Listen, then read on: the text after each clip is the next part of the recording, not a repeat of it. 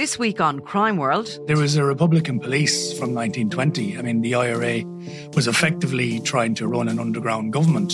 And actually, there was a crime wave. 1919, 1920. There's a wave of bank robberies, post office robberies, robberies of individuals, robberies of pubs in Dublin and in rural areas as well. So the IRA tried to actually clamp down on that. They, on occasion, solving bank robberies and giving the money back to the banks. Now, I'm Nicola Tallant, and you can listen to my podcast, Crime World, wherever you get your podcasts. On the latest episode of Real Health with me, Carl Henry, I'm delighted to be joined by international best-selling author Hemant Sunim, telling us what to do when things don't go your way. When we are, very young and have a first love, and the first love did not work out, we feel as though this is the end of the world. However, we learn that is not the case. We move on. We find some other people. So we begin to see that when things don't go your way, maybe it's not the end. As ever, we're available on all podcast platforms. This is an Irish independent podcast. Before we begin, just a warning that today's episode contains details of sexual allegations which some listeners may find upsetting. Today on the Indo Daily, the downfall of John Leslie. At the height of his fame, John Leslie was one of the most recognisable faces on UK television. All that changed in an instant, however, when Leslie was linked to a shocking allegation that would ultimately sabotage his career. It's being reported that former Blue Peter presenter John Leslie has been arrested on suspicion of rape. I'm Kevin Doyle, and today on the Indo Daily, I'm joined by Sarah Cadden, journalist with the Sunday Independent, to chronicle the downfall of John Leslie. Sarah, let's start at the beginning. Take us back to the late 1980s and a young man from Scotland making his big break in TV. Yeah, John Leslie was from Edinburgh and kind of started work as a DJ.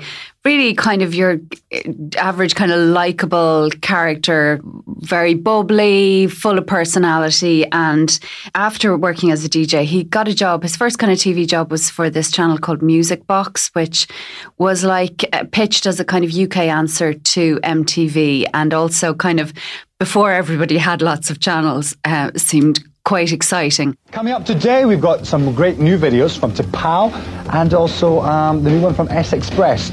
On today's track record, though, the fabulous Human League. Teasy likes the Human League, don't you, Teasy? And from that, he got a gig on Blue Peter on the BBC. In this country, we think about the Den or things like that, and they're iconic. Blue Peter was that in the UK, wasn't it? Exactly, and it really was a real springboard for people to go on to better things. If you got a job there, you'd kind of got a foothold, and he really did get a foothold and moved up into that kind of family favourite kind of slot. He was presenting Wheel of Fortune, and when Richard and Judy left This Morning on UTV, he started off doing the Friday slot that Eamon Holmes and Ruth Langsford would have done more recently. And because the pair they had put in instead of Richard and Judy, which was Twiggy and Colleen Nolan, which was definitely, you could call it experimental, didn't work. The audience seemed to really like John Leslie paired with Fern Britton, and they became the Monday to Thursday presenters of This Morning, and viewers really took them to their hearts, as we have seen in the kind of decades since.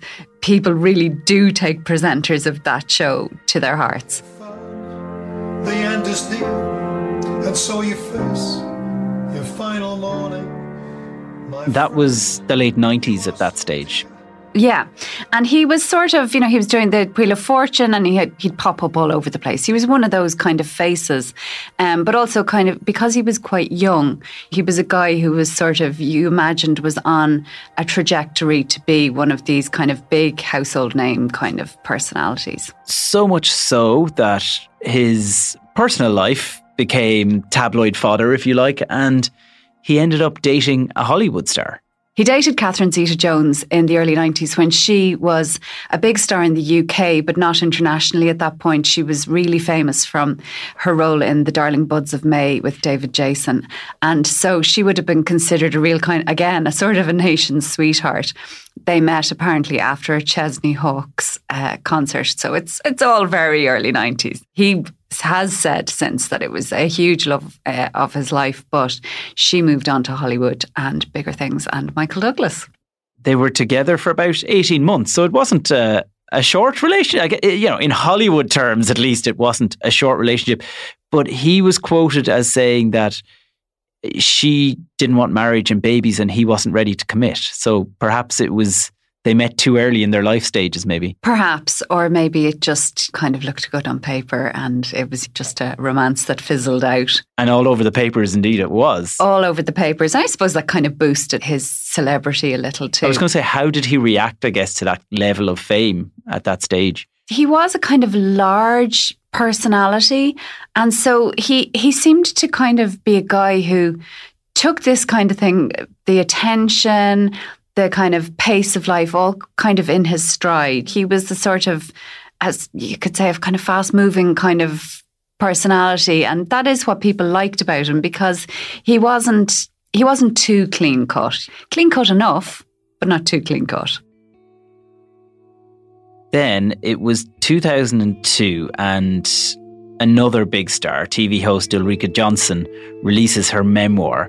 And within that, there's explosive allegations, but didn't name anybody in particular. I think start maybe, Sarah, by telling us what were the key claims within Ulrika Jonsson's book.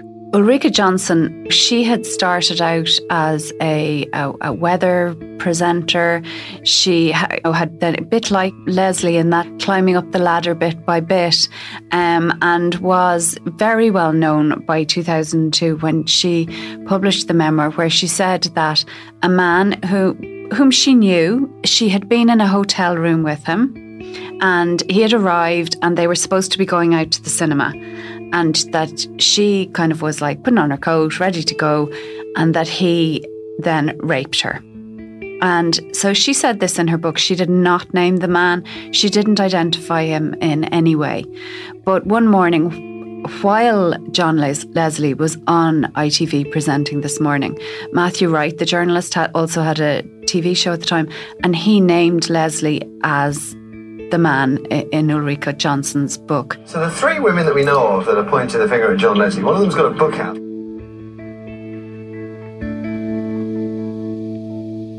Live on television named him. Yes. And when John Leslie came off air, also live on television, his world had exploded. When he walked out of that studio, everybody outside that studio knew that his life had just blown up. And he has said himself, that was it. That was the end of his career. It just ended like that. So he's on air co-hosting This Morning. This is said, presumably, I guess it wasn't social media back at that stage or this instantaneous online news reporting, but it was probably more real than that. He walks out to his producers, his editors, his colleagues. Yeah. And bang. Yeah. And he immediately said this, it wasn't him. But later, Matthew Wright did apologise to John Leslie. And John Leslie said that he had dated Ulrika Jonsson, but they had got on very well. They had parted amicably. There was no issue between them. He lost his job on This Morning on the back of this. He has said since that his agent advised him not to sue Matthew Wright, that it would be absolutely career-ending to make that move. And he pretty much lost everything. But what happened after that is what Leslie himself has described as a witch hunt. Regrettably, as has happened in the past, the details of a private police inquiry have been leaked to the press, and once again I face trial by media. It is thus with a mixture of anger and distress that I am forced yet again to talk about lies about my private life. Lies that destroyed my public career in 2003 and which now threaten the private life which I have been happy to lead since then. John Leslie then and since has never been convicted of any sexual assault, misdemeanour, anything. But he has obviously been incredibly tarnished by this. And after Ulrika Jonsson autobiography and the Matthew Wright allegation, a lot of women came forward and alleged that they had had encounters with John Leslie where he had either assaulted them or there had been sexual indecency, and he characterised it as the floodgates opening, and that was it. He was finished. Now, he was replaced on This Morning by Philip Schofield, which is a whole other podcast in all these years later. But tell us about his initial, I suppose, trying to fight the flames that were surrounding him. We do know something about his relationship with Ulrika Jonsson. What was his version of it? He has said that he remembers visiting her in a hotel room where she was staying. She remembered that the man had brought her flowers. That was one of the details she had included in the memoir. And he has said that bringing women flowers and chocolates wasn't his style, was never his style. But he did remember an instance where he had brought Ulrika Jonsson flowers because she wasn't feeling well. And he had called to the hotel room, given her the flowers, asked her if she needed anything or he could help in any way. She wasn't feeling well. She really wanted to be left alone. And he says that he left. So he says, I can remember a hotel room. I can remember flowers, but I do not. My memory of it does not chime with hers that this rape occurred. But his main issue with Ulrika Jonsson all these decades later is that she never denied that it was him. Never. She has had many opportunities. I was going to say, presumably she has been asked this exact question. What are your feelings towards what happened to John Leslie in terms of consequence? I would, and I never have done, commented about him. But what I would say is that, trial by media is incredibly awful. It's a frightening roller coaster to be on.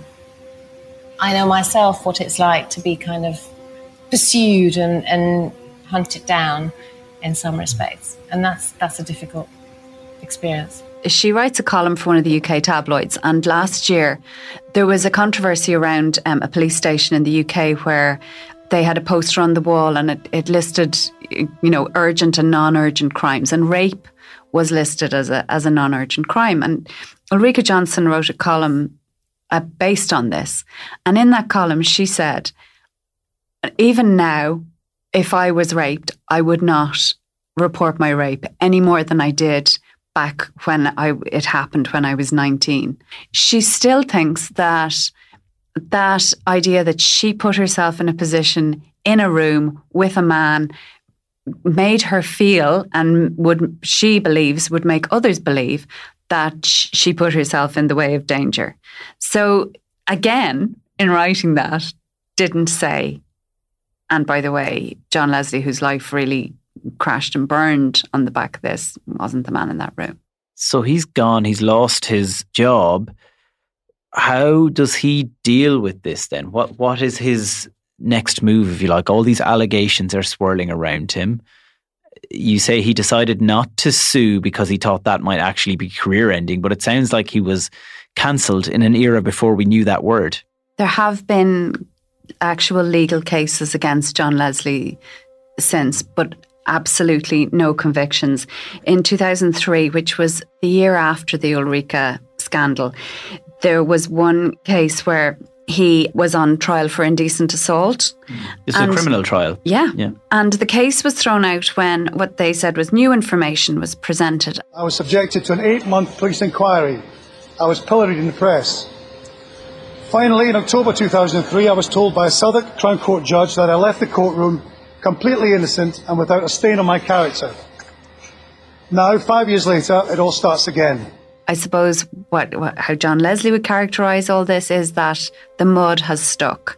And his TV colleague at the time, Carol Malone, who has appeared in documentaries about him since, has said that even though he always kind of said that the mud stuck, he always had this belief that he could be redeemed and get back and that he would be exonerated. But it just never happened. In his cases, he's had character references from Anthea Turner, Fern Britton, a lot of women, prominent women, who say, this is not the man that I know. One of the prominent women that stood by his side during that trial in 2003 was Abby Titmuss.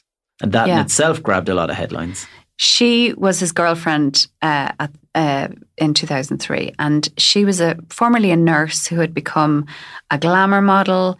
They had been together several years at that point, and she was extremely loyal to him. And in fact, their relationship made up a lot of a documentary made about him, At Home with John Leslie, which was made during that 2003 trial. And there was a lot of them at home and him practicing his lines with her. And she was very much the Paul Burrell rock. And at the end, they talked about the trial had really put them through the ringer, and they did subsequently split up. But he said they would always be friends, quite bonded by the experience. Whereas she has said since that if she had her time again and she walked into a bar and met John Leslie, she'd turn on her heel and leave. We have seen people come back from these sort of allegations, these sort of situations. The TV world is strange in that way. John Leslie never got back. No, he had another case against him in 2017. A woman said that she met him somewhere. They were dancing. He's supposed to have put his hands down the back of her trousers. He said, "Why would I do something like that?" Again, there was no case. This was never proven. But unfortunately for John Leslie, these things kind of kept arising. A lot of people assume there's no smoke without fire, but he went through all these allegations and court cases and nothing was ever proven. That's the summary of those allegations, if you like. But a lot of people believe that he's a bad person at the back of it. Yeah, and it kind of doesn't matter how much you stack up the sort of stuff that how he defends himself. Like, it was in the papers that Catherine Zeta-Jones sent him a card of congratulations from her and Michael Douglas after the 2003 trial, saying, we're behind you. Leslie himself has said he never crossed the line between behaving gregariously, as he describes it, into the kind of behaviour that he's been charged with. I suppose it is that smoke without fire, and he never managed to come back. It was probably the repeats of, and now someone says this, and now someone says this. He wasn't helped by a video that came out in 2004 of him and Abby Titmus with another woman in a threesome. That didn't help. Allegations of taking cocaine at another point. It just all chips away, and it doesn't take much for, I think, when you're in a role like he was as a kind of family favourite, it doesn't take much for that to just get chipped away at too much. So what do we know about him now, Sarah? I mean, he basically was at his height in the 90s, had his fall from grace through the noughties. Where is John Leslie now? There was a Channel 5 documentary about him last year. He's in real estate, apparently, living a relatively quiet life away from the spotlight. Earlier this year, when all the furore was going on around Philip Schofield, a clip surfaced on TikTok of John Leslie on the couch with Phil and Holly in 2017. I sit here on this sofa because of your misfortune. And the reason that I'm here is because of what happened to you all those years ago. Yeah. So you must have thought, it's happening again. Well, it's hard to, take in. I know I was a bit of an idiot sometimes, and I can only apologise if I ever was that. I said, but it was never anything illegal. I was never assaulting anybody. And then I think just things got out of hand. My life obviously went off the rails a little bit, and I couldn't handle the off-life television as well. I was handling the on-TV. I mean, I just loved the job. I loved the world. I was too much of a party boy and just too young to handle it all. And obviously the kind of TikTok joke around it was that they could now swap places, and Leslie could put that to Schofield. But John Leslie never got back on that couch again. His career ended when he walked out the door of This Morning to Matthew Wright naming him live on TV. Sarah Cadden, thank you very much. And if you've been affected by anything in this podcast, you can get a list of helplines by searching Someone to Talk To on the Irish Independent website. I'm Kevin Doyle, and today's episode of the Indo Daily was produced by Garrett Mulhall, Research by Dave Hanratty, with sound by Gavin Hennessy. Archive clips were from ITV, This Morning, The Matthew Wright Show, BBC, Channel 4, The Piers Morgan Show and The Irish Independent. If you enjoy the Indo Daily, don't forget to like, follow and leave us a review.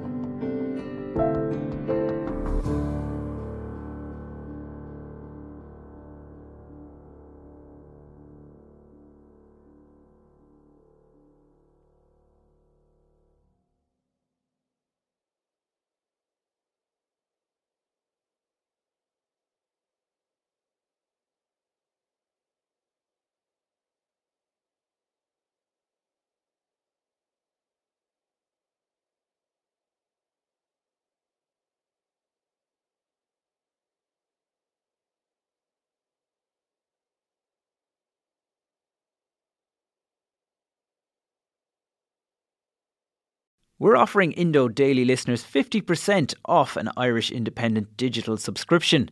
Head over to independent.ie/redeem to sign up for unlimited access to premium content, e-paper, puzzles and more.